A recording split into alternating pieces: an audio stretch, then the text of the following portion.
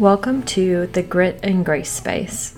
Come along as we explore experiences, cultivate community, and grow our appetite for adventure. Here we go. Hello, everybody. Welcome to episode 3 of the Grit and Grace Space. Today, we'll go through a little bit of a life update since episode 2 was recorded in December of 2022, and we are now in June of 2023. So a fair amount of time has passed, and we'll get into that a little bit later on in the podcast as far as why there's such a big gap. But thankfully, since I'm recording these sort of batched before I release them all, you will not suffer from the 6-month hiatus, and I'm praying that we are smooth sailing going forward. So where we left off was a few days prior to finding out the answer on if Alexander and I had gotten accepted into Emory's executive MBA program. I'll save you from the suspense. The answer is we both did get into Emory's executive MBA program, but backing up a little bit, in 2019, I attempted to start the journey of applying for grad school. It's something that our company encourages, and sort of saying it without saying it, they look for if you have a master's degree or a secondary degree of any sort with respect to career progression. So going back in time a little bit, I went through a phase that sort of spiraled into a 3-year recovery saga where in 2019, I attempted to study for the GMAT to get a really good score so that I could get accepted into Emory's MBA program. And the long story short is it was a complete disaster. And I'll tell you why. The process that I executed in studying for the GMAT was maybe 2 days a week. I would study different segments of the test, meaning like a reading section or a comprehension section or the weird math that they want you to figure out how to do. And then on Sundays, I would take practice tests, and I was following, I purchased a study guide from one of the, reputable sources, and I had physical material and online study material, and I was all in on studying for this test so that I could exceed the average test score and hopefully have a chance at being accepted. And what happened was every test that I took, the score that I got was number 1, lower than I expected, and number 2 was not incrementally better week over week. And so after about maybe 6 weeks or 2 months of studying for this, I decided I wasn't going to take the test, and I canceled it and decided I wasn't going to apply for school and sort of put that whole idea on pause. And it sort of broke me in a way that this is something that, for all intents and purposes, I had failed at. And there's been segments of successes, getting a scholarship for diving and going to Auburn and doing well academically and having job opportunities sort of present themselves in a way that enabled me to provide for myself and pay back my student loans, and just little wins along the way. This was, the first major failure that I had experienced probably since maybe my training days of diving where, some days don't go as well as other days. And, you might just have a day of practice or competition that is completely terrible, right? And you sort of pick yourself up and dust yourself off and have a chance to go back at it again. And in circumstances like that, I feel like I had a really healthy way of dealing with adversity. I also had opportunities to try again, where the outcome oftentimes was better than the previous adverse event or whatever you want to call it. In this case, this was sort of like a all or nothing, high stakes, and zooming way out, and in reality this was not high stakes. And something that I learned through this process was that I put such an emphasis on this test, on getting like I didn't even apply, but like trying to get into MBA sort of became such like a huge part of my identity that when it didn't go my way, I experienced a devastation that was maybe more severe than I ever had in the past or recall ever having in the past. And it wasn't like there was an immediate opportunity to, I guess, try again. And at least that's how I saw this circumstance through my mind. And so my confidence was rocked. My sense of self was sort of shaken. And it sent me down this spiral of, I'm not good enough. I'll never be successful. Like, I'm like terrible, terrible negative self-talk.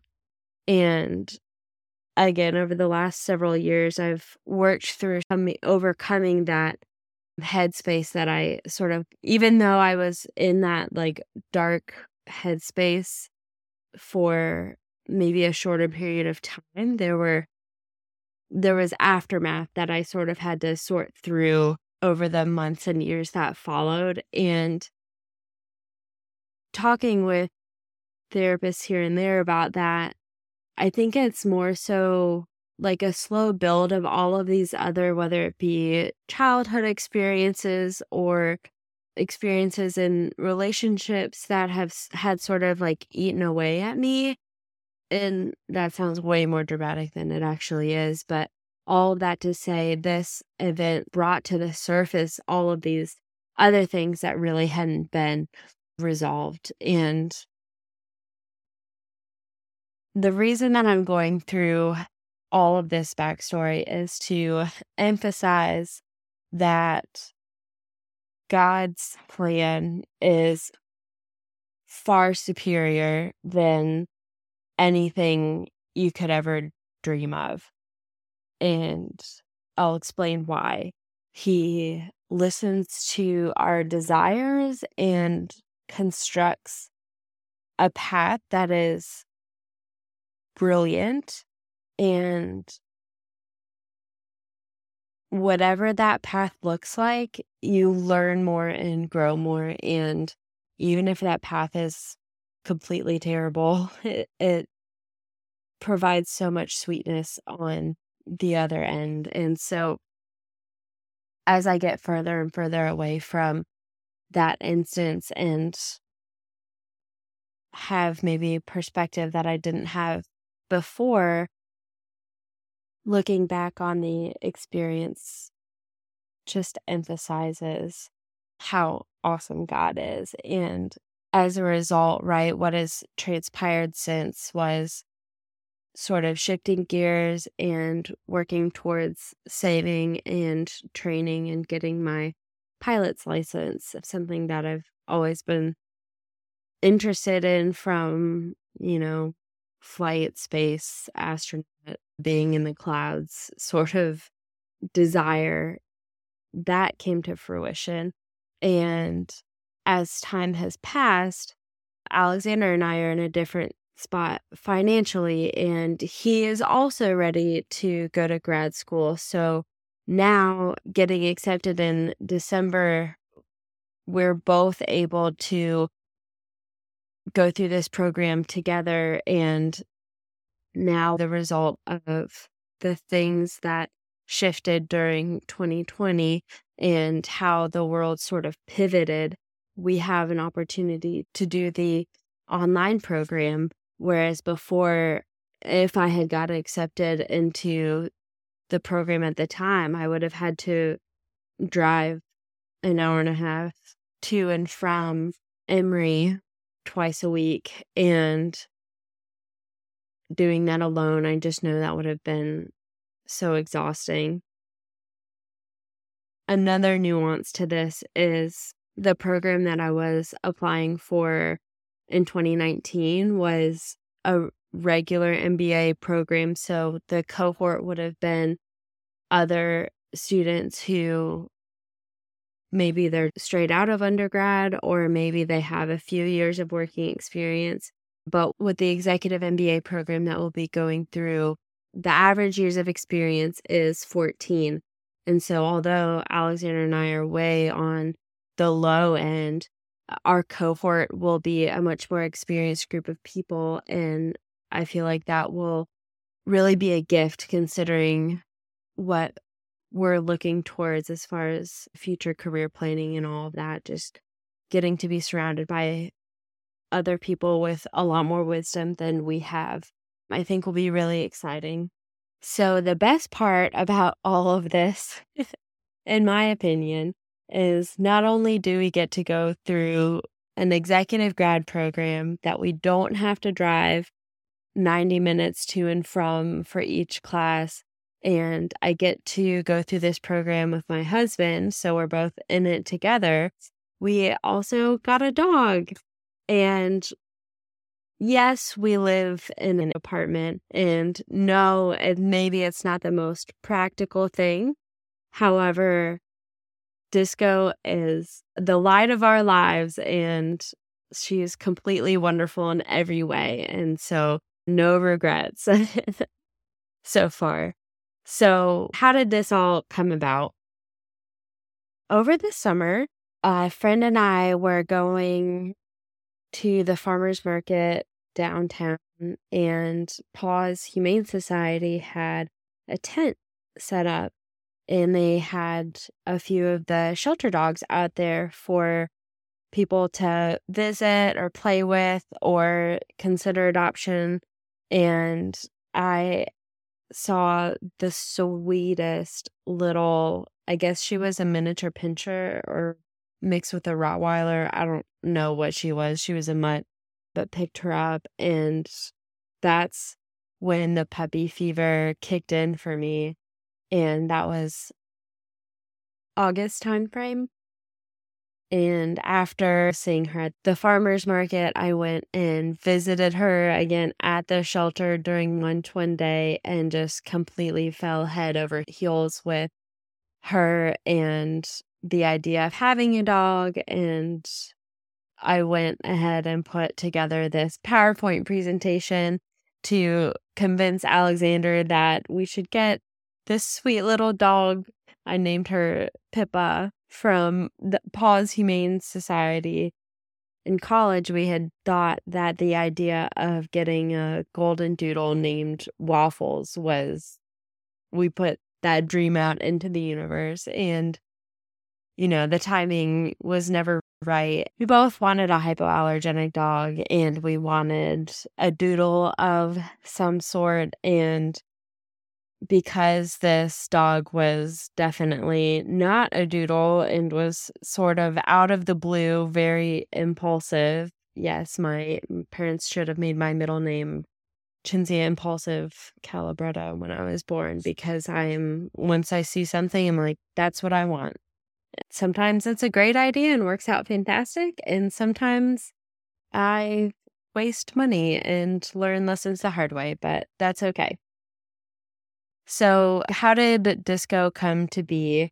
A coworker's wife happened to have a litter of Aussie Doodles born mid-November and sent me a text because he knew that we wanted a doodle, and we were sort of considering that, but, we're very picky about the timing. And we said, yeah, please put a hold on the cute little girl with a dark spot in the shape of a Christmas tree. That's our girl.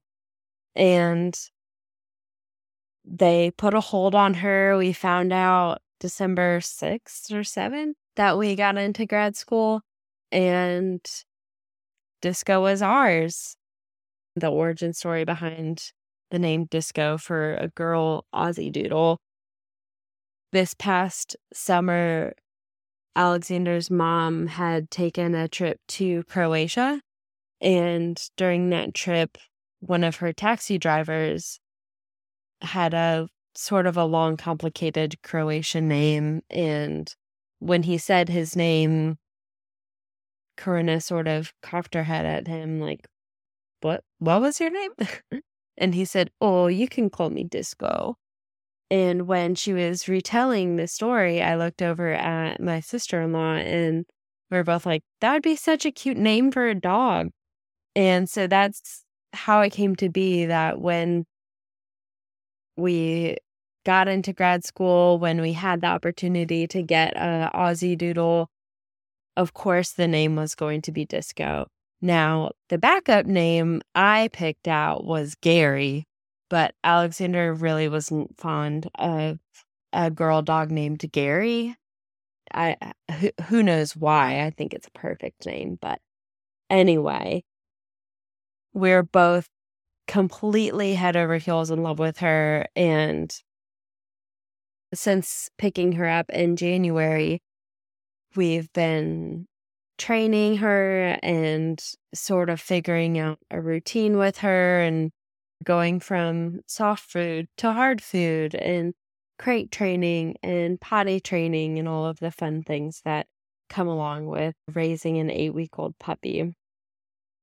So that sort of tossed out the trip that we've taken the past 2 Februaries to the Dominican Republic. It's also made for a really long first half of the year. And I say that because over the last 2 years, we've gone to an all-inclusive in the Dominican Republic. 2 different ones we've experienced, so not necessarily the same one every time. But we go to escape the cold and reconnect, and it's sort of a vacation after a vacation following holidays with family and the traveling that involves, and sometimes the stress that involves with coordination. And by the time you get through the first month of the year and have, from a work standpoint, all of your goals and to-dos and timelines and future state planning all complete, February makes for a really wonderful time to just escape and reconnect. And so, of course, with Disco and the flights and resort costs being astronomical and trying to save money, not trying, we are saving money on the side for our MBA program, we didn't take our trip to the Dominican, and that was a bad idea, a really bad idea. And it's hard to sort of quantify the value that a trip brings. What I mean by that is there's the financial cost of the flights and the shuttle and the days at the resort. And that all sums up to some value. And on paper, it's hard to really put weight on what you get out of it, meaning reconnecting him and I, experiencing warm weather and just a change of scenery and sort of getting away from it all. That's more touchy-feely, hard to quantify and put up against a number of the cost and say it's worth this much, because you're in the moment, maybe you don't feel that that's true, but it's really obvious that it is true when you don't go and you don't get that reconnection or that sort of restart, right? We both agreed that not choosing not to go this year, even though it probably was the right decision for us, it still came along with making this a really long winter and even into the spring, a total grind, and just resulting in me personally feeling mentally stuck and pretty overwhelmed and sort of in a place where I couldn't get out of my own head. So, not that 100% of that would have been resolved by taking this trip. I don't want it to come across that way. But I do think not having that time away really impacted the severity of this sort of slump that I've been experiencing. This time around, I was able to recognize that this was sort of a depressive episode, and I knew that it wouldn't last forever, and I sort of had to wait it out. And so, not that that made anything easier, but it was a light at the end of the tunnel in a way that I knew that this wouldn't last forever. And thank goodness we had disco, right? There's these funny pictures of girls all dressed up with their dogs, and the quote is like, who rescued who? And I think that's so funny considering, you know, how much joy that disco brings to our lives, and especially with the privilege of being able to work from home, I get to spend all day with her now. Sometimes she's a pain in the butt and I have to put her in her crate, and sometimes she's completely perfect.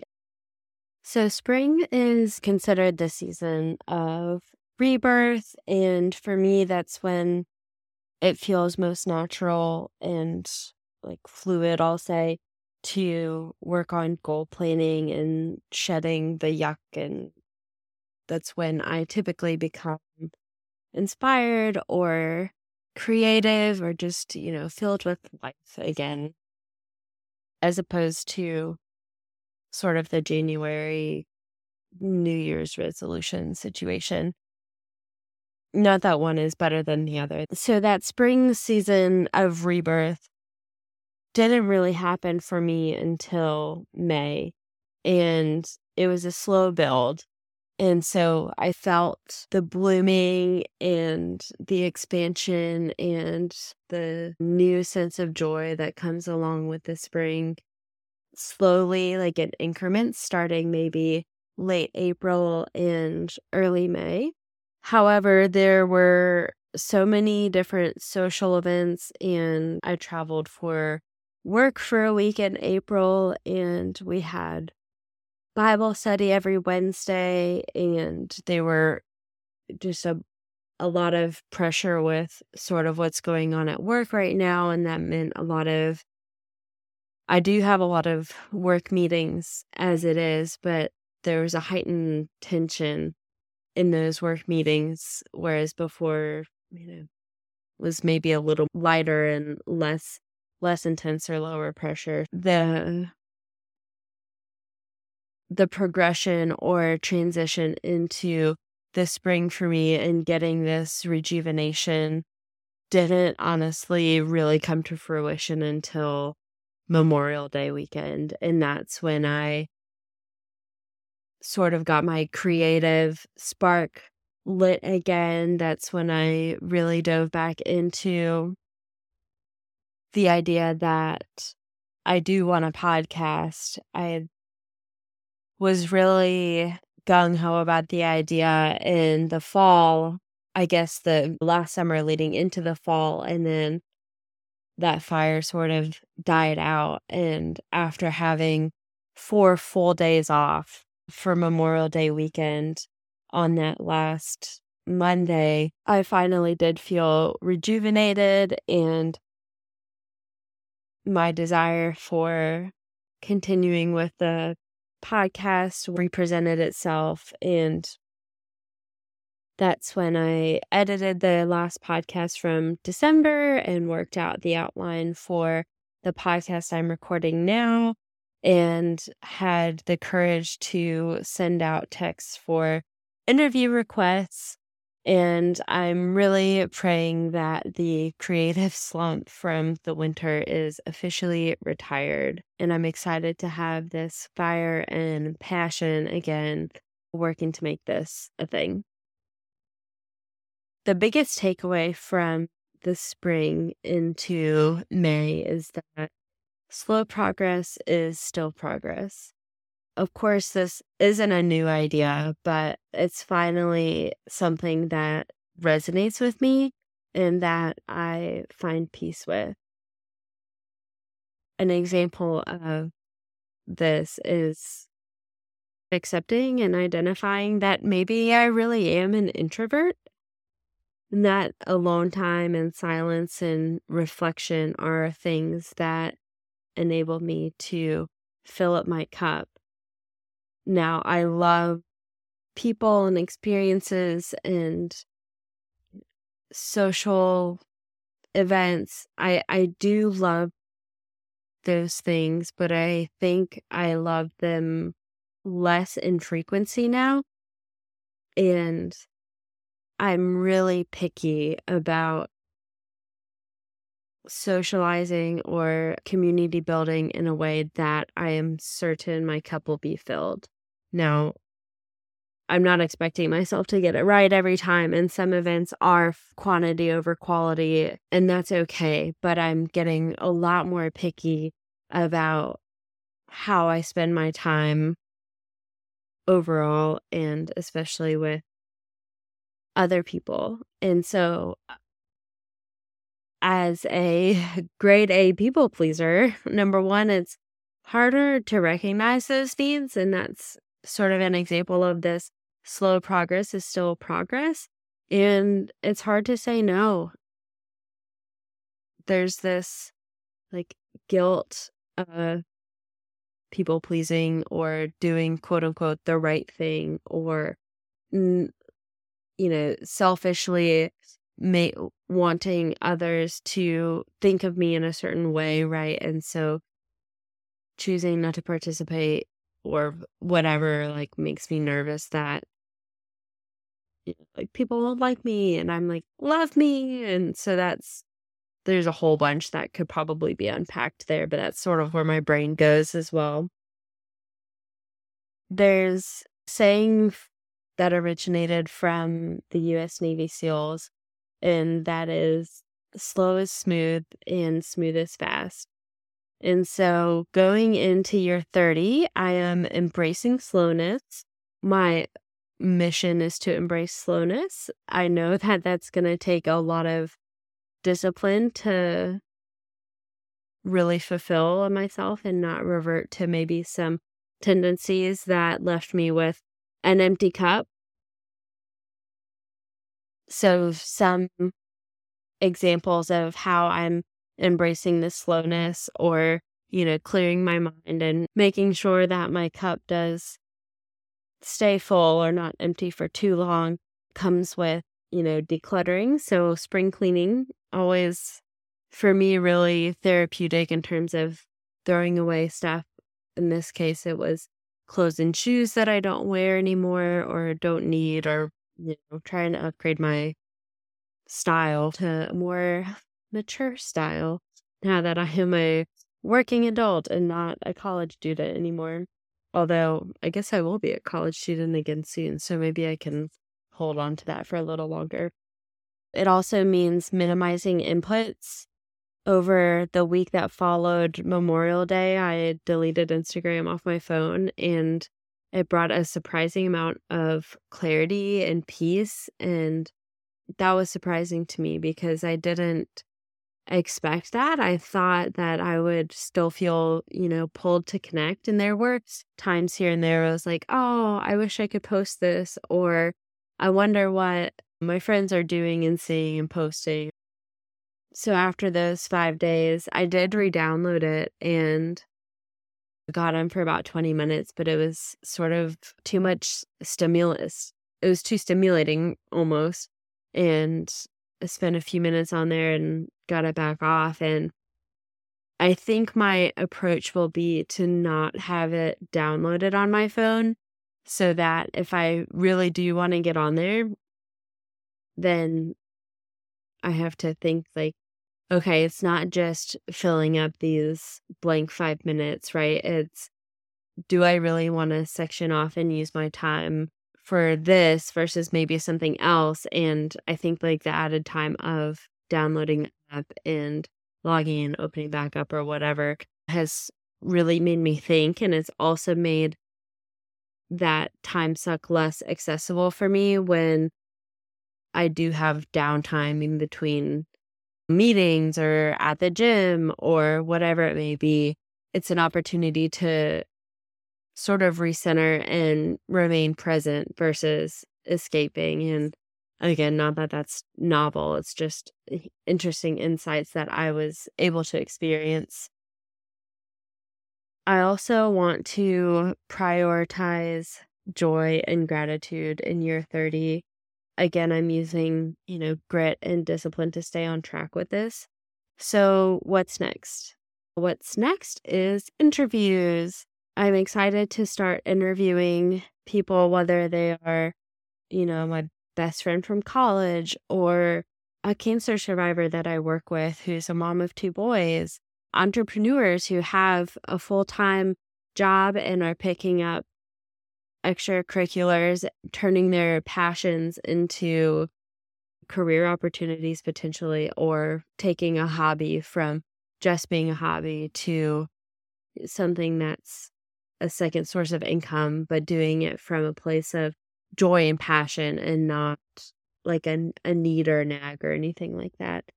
And then a really wonderful, inspiring yogi will be on the podcast. And with these interviews, my objective is to share beautiful and meaningful experiences. I want to capture lessons learned through different stages of life.